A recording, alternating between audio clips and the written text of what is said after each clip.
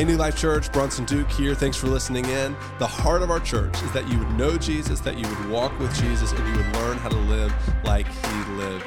We hope that this message equips you and it empowers you on your journey walking with Jesus. This morning we have Pastor Kevin out of Searcy. Bronson is out and speaking, and we are just so thankful to have you here. We just pray that you would do what God wants you to do here this morning. Let's give him a round of applause and welcome him down to downtown. Amen.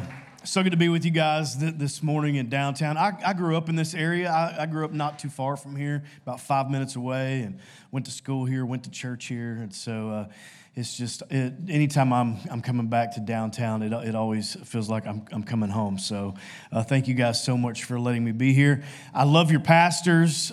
Callie is so sweet. I can't say anything about Bronson. I've been racking my brain for 3 days. What good can I say about Bronson? But anyway, I love him too. I love being with him. We've been catching up a lot more lately than we have in the past several years. It's been fun hanging out. He always teaches me something, and it's always something that I don't need. It's like he's got all this useless data that he just like dumps on you, and you're like, why do you even know that? It's so weird, but I love hanging out with them. And very sweet. You guys are blessed to have them as your pastors, so want to honor them today. I'm going to talk about a topic this morning that has just been heavy on me for the past couple of months, probably. And it's a topic that I feel like, given our culture and how the church has been trending and our responses after a hard couple of years dealing with COVID and the results of that, and just what believers are now doing, I want to speak today about the awe of God, the awe of God. And so a few years ago, I went to Subiaco. Does anybody know where Subiaco is? Yeah, good. There's an old monastery there, and I decided, my sister and her husband were youth pastors in that area, and so I decided I'm going to pull over in Subiaco, and I am going to take a tour of that place, right? And so I'm by myself, and I pull over, and I go inside, and I'm greeted quickly, and they said, what are you doing here? And I said, I just want to look around. Is there anybody here who can just take me on a tour? And they were like, sure, we'll do that. And it's like stepping back in time, And this gentleman came up to me, and he said, I'm going to be your tour guide. And I began to ask him questions, and I said, how did you end up here? Why are you here? And he said, well, I am a Benedictine monk. And he said, I was going into the Second World War, and I had a girl that I was in love with. And through the war, I came home, and I asked her to marry me, and she turned me down, so I became a monk. And I was like, man, that is some girl, that to change your entire life for that. And he became, get this, he became a typewriter repairman for the school. That's how they paid him to repair. But anyway, he took me into the sanctuary, and it was very, very ornate. Just these old woods and these ornate furniture and the acoustics and the stained glass. And they had an enormous 24-karat gold Jesus that hung from the ceiling, if you've ever been there. And he told us it had been stolen 3 different times, and they found it every single time. Jesus always makes his way back, amen?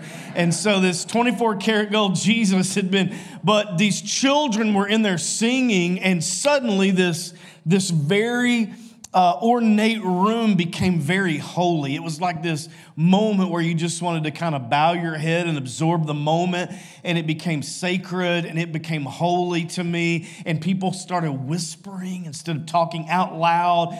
And I remember that moment because it felt as though that was the moment the awe of God came into a building. Now, we've experienced that many times in our church, and you have too. Maybe in your lifespan, you've had all these moments and experiences where you felt the presence of God and the awe of God just come, and it doesn't even have to be in a church. It could be in your car. It can be, a lot of you, unfortunately, you feel the presence of God while you're in the shower. I don't know how you do it, but it happens, and people say, man, I just have this moment with God, this awe of God. But the truth is, we can easily lose the awe in some things, right? We can lose the awe in some friendships. They become not as special as they used to be. Sometimes we can lose the awe of God's hand or voice on our life, and we forget, because of the distance of time that has gone by, we forget what He told us when we were teens, or a promise He made to us in our 20s, and now we're in our 40s and things are just different. Sometimes you can even lose awe in your spouse. I mean, do you remember when you first started dating your spouse? You remember that? And you would hold hands and your hands would be sweating, but you still held hands anyway. And you would call each other and you would say, okay, let's hang up. And they would go, well, you hang up first. No, you hang up first. No, you.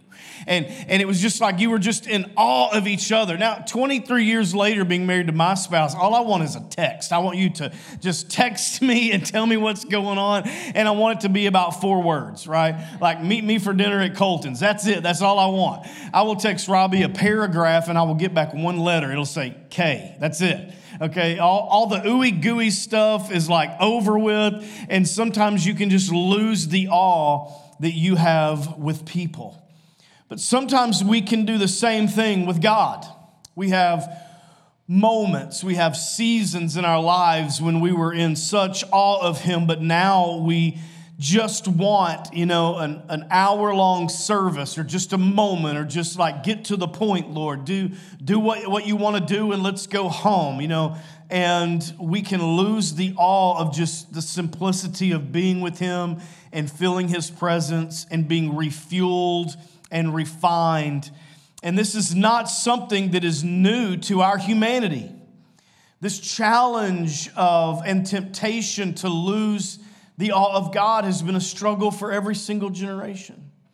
If we look at church history, it's very clear, but if we go to Scripture, it's the same way. And sometimes even as pastors, lay pastors, volunteers, for those of you who serve this place and make all this happen this morning, this worship team, the people serving children and pouring coffee and parking cars and speaking and singing and leading and emceeing and working the sound booth. There are all these things that we do to facilitate a service. However, we can be moving at such a pace that we forget why we're actually doing it. Bill Hybel had this great quote once, and he said, is the way you're doing the work of God destroying the work of God in you?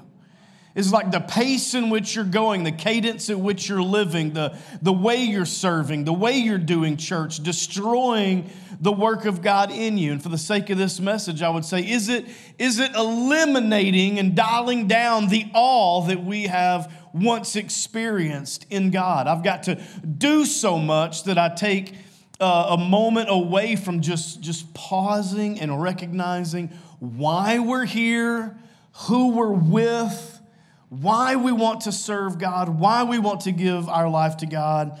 And so today, I want to talk about how we can continue to capture the awe of God and keep Him on the forefront of our mind. I want you to go to Ezekiel chapter 44 and 23 this morning if you have your Bible or Bible app. If not, we're just going to show it to you on the screen.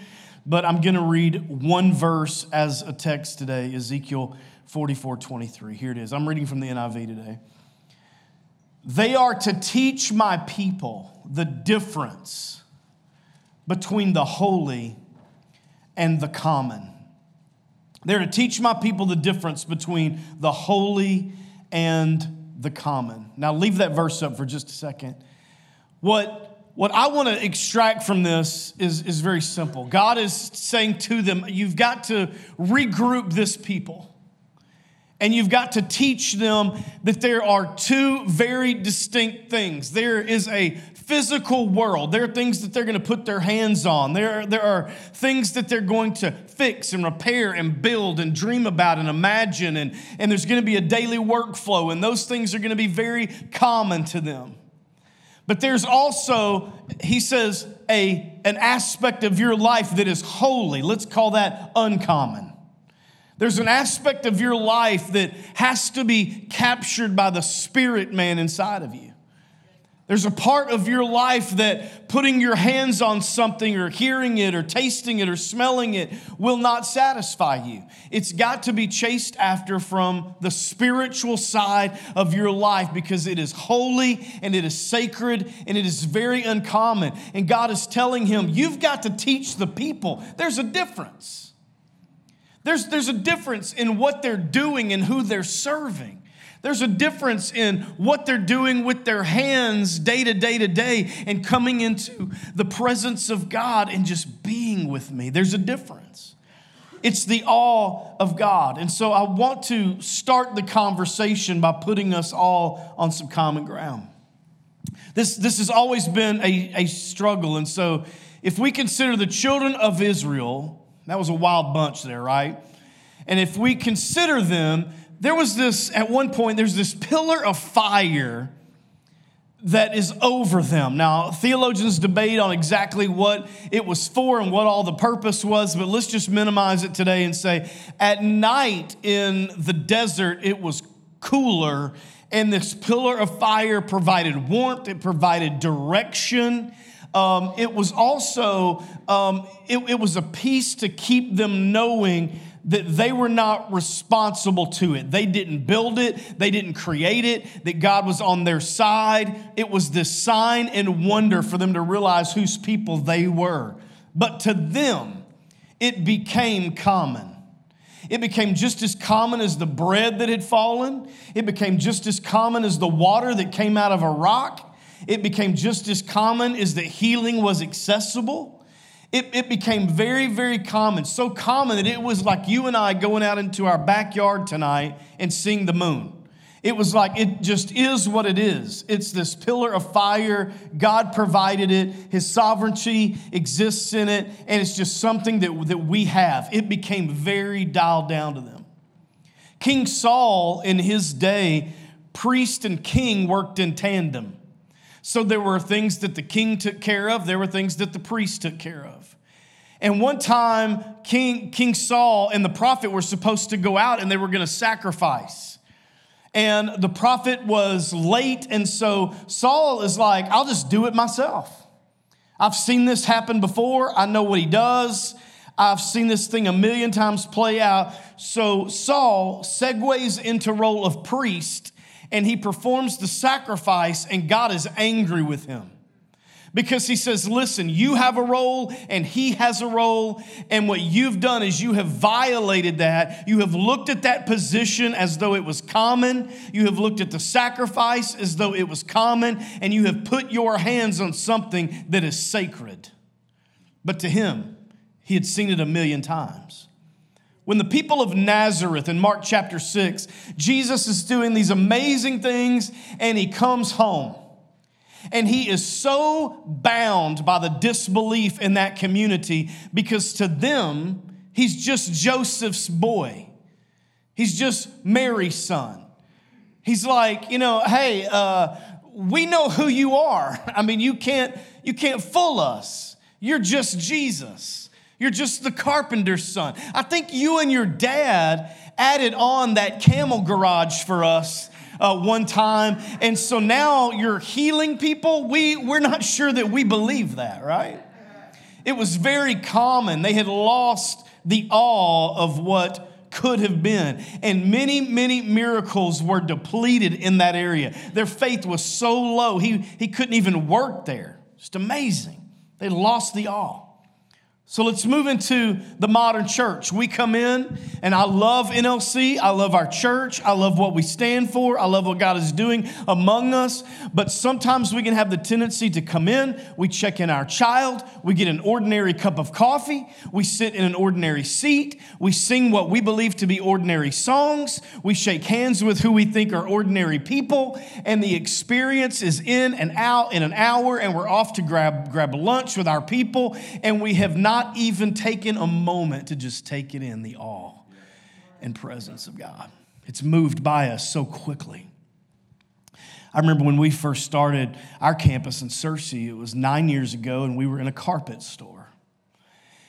And our sanctuary was about this size, and we started with a 10 o'clock service, and then we had to move to 2 services, and then we moved to 3 services. And so we ended up having 8:30, 10, 11:30.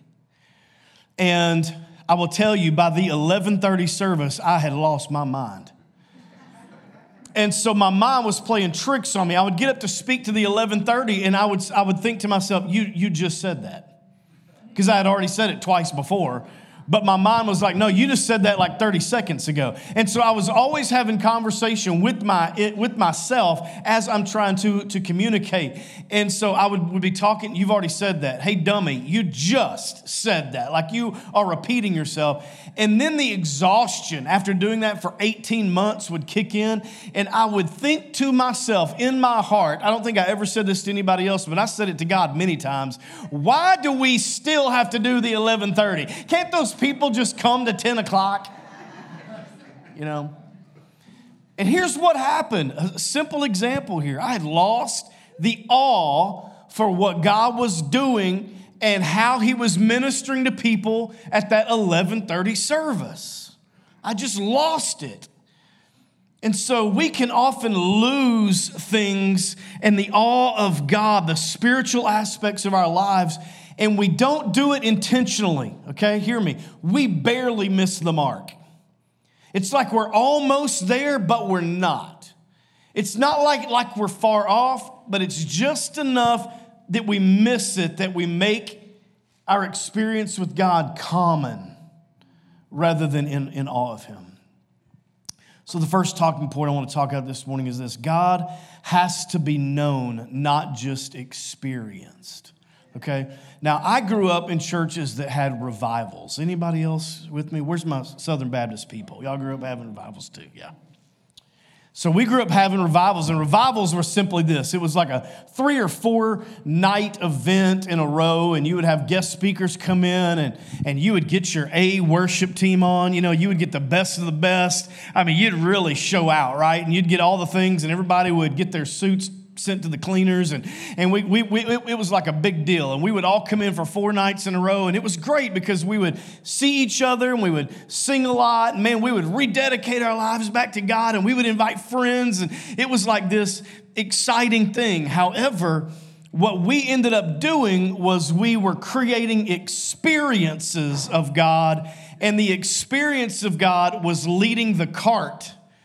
And so rather than us knowing God on an intimate level, I'm not talking about here, I'm talking about here, knowing him, we just wanted to create experiences. So our church culture ended up creating a need for experiences. Now, how that played out in our church was this. We had church every single night. So we had Sunday morning service, we came back Sunday night service, and did it all again. And then we had a Tuesday night prayer meeting. We had Wednesday night Bible study. We had Saturday night softball. And if you've ever played softball with Christians, you know you need Sunday to be the very next day so that you can come and repent. I've seen some crazy evangelism need to take place on a Saturday night softball game. But the conversation, if you remember in Matthew chapter 7 in verse 22, he says, many will say, but Lord, we did many good works in your name. In other words, we gave them an experience of you, right? We did a lot of good stuff for them. We fed them. We clothed them. We cast out devils. We healed people. We did a lot of things in your name. And he will say to them, but I never knew you. So experiences and knowing God are connected, but it depends on which one's the horse and which one's the cart. Which one are you leading with? Because if we create an atmosphere where God is only an experience, then our knowing God is limited by the people creating those experiences. Does that make sense? Let me give you an example. What I mean by is this. If your worship is driven by an experience, then you are dependent upon the giftedness of the team. But if your worship of God is driven by the knowledge that you have of Him, the intimacy, the awe of God, it doesn't matter if there's one guy up here with a harmonica, you will worship God because you know Him and you love Him, right? In Ephesians 3, verse 10, he highlights the church, and I want to read that to you. It says this: His intent was that now, through the church, the manifold wisdom of God should be made known. This word manifold is exactly the way it sounds. It means many folds, many-sided, many-faceted, multifaceted. And he's saying, if you want to know more about God, we tend to look at God on this linear plane, this one angle, this one view, this one denominational look that you were raised in, and we see God this way. And he said, no, God is many-sided, many-folded. So when you think you've got Him figured out, just flip it over. Just turn the page. Just get a new angle, get a new perspective. And how do you do that? Through His church. Come to church, be in His presence, be around His people, be in worship, take communion, be a giver, serve, get involved in somebody's life, meet a need, fall in love with the presence of God and the awe of God. Do not let yourself fall into the temptation of just having an experience, but get to know Him. Get to know Him. The second thing, you cannot build a doctrine around a personal event. Sometimes we lose the awe of God because we have built a relationship with God about what has happened to you individually. All right? It's easy to view God as common if you're using your isolated event to filter who you think God is. Okay? Why? Because you're on this side of heaven. And on this side of heaven, everything's broken. And you're going to be hurt at some point in your life. And if you haven't been, buckle up, because you will. You will get cold water at some point in your life. And if you allow it, you will build a doctrine around your hurt or around your trauma or around your brokenness. And it will become the lens by which you see God. And when you see God through a lens of hurt, then you will give up the awe of God to embrace your anger and embrace your hurt. Last winter, I had the privilege of being with a family, and they had just lost an infant, and it was cold, and it was outside. It was in January, and so it was cold, and it was windy, and it was sad, and how the enemy will destroy you in a moment of loss and grief and deep hurt is he does not walk right up to you with horns and a pitchfork and a pointed tail and slap you in the face. What he does do is he gives you a whisper. And the whisper says this: God is ordinary. Look at what just happened. Look at the way you're hurting. Look at the way you are traumatized. Look at what's going on in your marriage. This is the whisper that steals the awe of God from you. So if you let your experience create a doctrine for you, you can quickly be robbed of the awe of God. You must resist it, because here's the temptation. For those of you who have not suffered, then you are looking at God through your own experience. And so God to you is a God of favor and blessing, and He esteems you. But to those who have suffered, and you look through the filter of that, then God can become a tyrant. And he's wringing his hands as he considers with creativity the next way that he can harm you. And so you're looking at God through your experience rather than standing upon his word that has gone from generation to generation to generation. One thing I do not let happen in my own faith journey is my personal experience dictate who I believe God is. I let faith and scripture lead my emotions, lead my thought life so that I do not lose the awe of God in a storm. Anybody with me today? Okay, third, growing up with God does not mean that you outgrow God. I don't know if you've ever seen someone when they just give their heart to the Lord. Man, we have a term for this. We say, man, that person's on fire, right? They don't just carry a Bible around. They go to grandma's and get the coffee table Bible. You know what I'm talking about? The big fat one with a ribbon in it so thick you could wear it as a belt. They carry that thing around. I mean, they got a pocket full of highlighters. They've got the latest podcast downloaded. They are so fired up, man. They come, they're like, the Christians who've been saved 20 years are like, would you please just calm down? Don't be so on fire for God. You're making the rest of us look bad. But growing up with God does not mean that we outgrow God. Let me give you a great example of this. In 2 Samuel chapter 6, for 30 years, the Ark of the Covenant had been in one man's home. The symbol of the presence of God in the Old Testament, the physical, tangible presence of God, had been in one man's home just 7 miles away from the capital city. For 30 years. There were people born who had never seen the Ark of the Covenant. But it was 7 miles away. David becomes king, and David's got a new MO. And David said, I want to bring it home. It's time for the presence of the Lord to return to this city. Let's go get it. He puts together a Macy's-type parade. I mean, they're going, all the instruments are there, all the people are there. They're excited. They have sold this. His vision is fiery, and he's saying, we are going to bring the presence of God back. And so it's in the house of Abinadab, and Abinadab is a priest. And the priest has two sons, Uzzah and Ahio. Aren't you thankful your name isn't Uzzah? Aren't you glad? And they were also priests. And as priests, they became responsible for the transportation of this ark back to Jerusalem. And God had given them specific instructions long time ago on transporting the ark.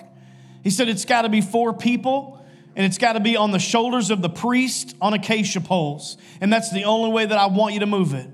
But instead, Uzzah and Ahio say, hey, let's back that cart up.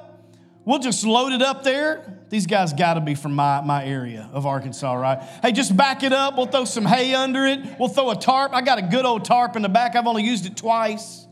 We'll throw it over there, and then you guys can haul it back with an ox. But you know what? That's not the way God wanted it moved. So while being transported, the oxen stumble and the ark shifts its weight, and Uzzah puts his hand on it to steady it, and heaven strikes him dead. Here's the problem.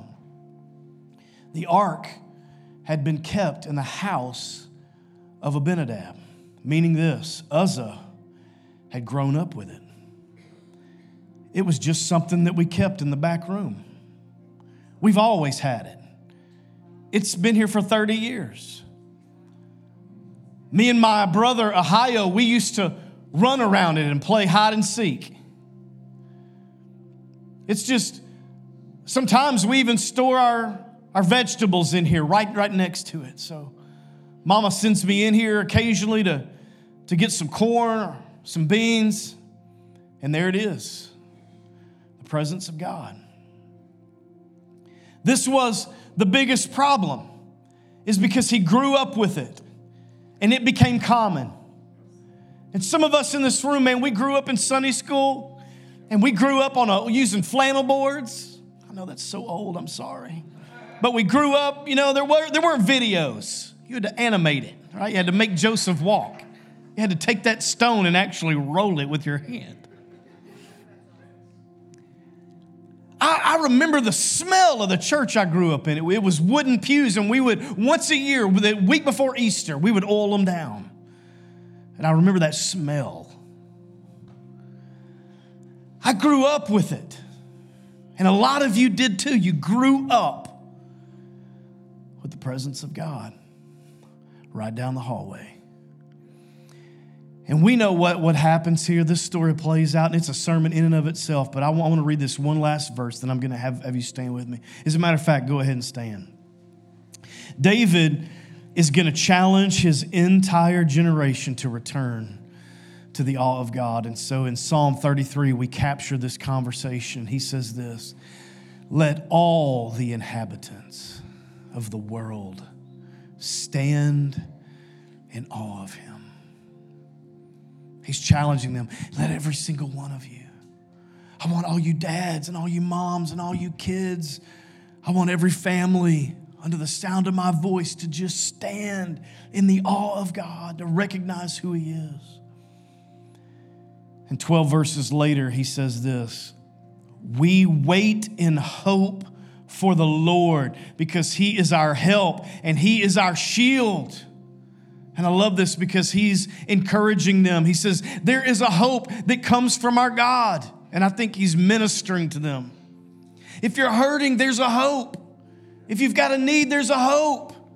And we wait in hope for the Lord. He is our help. But this is what I believe.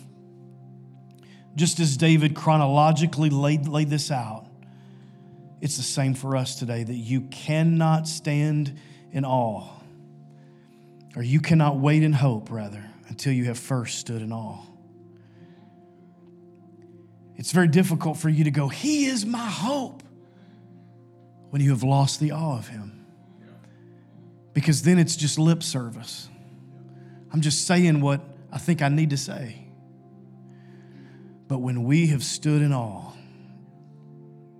and we have that moment like I had at Subiaco, or like you had at a camp, or a conference, or a Sunday morning, or in your car, or in your shower, and the world goes away and you feel him come, it's so easy for us to go, man, you're my help, the ever-present in the time of trouble, and I will wait on you. And that's my prayer for the church this morning. Father God, we love you today.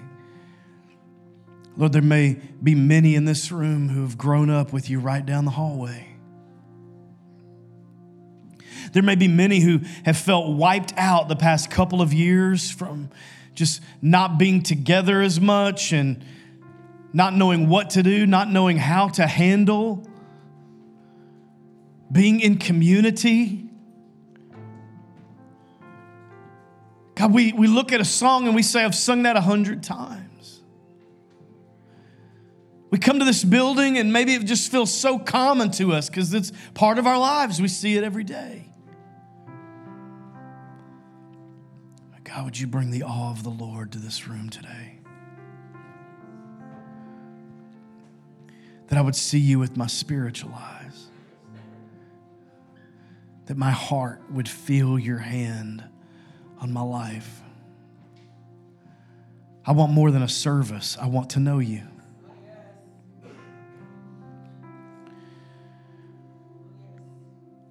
So God, we just wait on you for a minute. If you're there today and you're comfortable, can we just lift a hand just all around the building?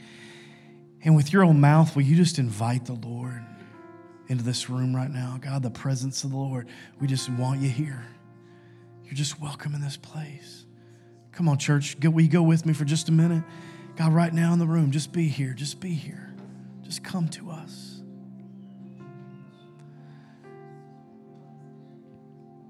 Just be in our church. Just be here to minister to your people. Speak a word. Lift a burden.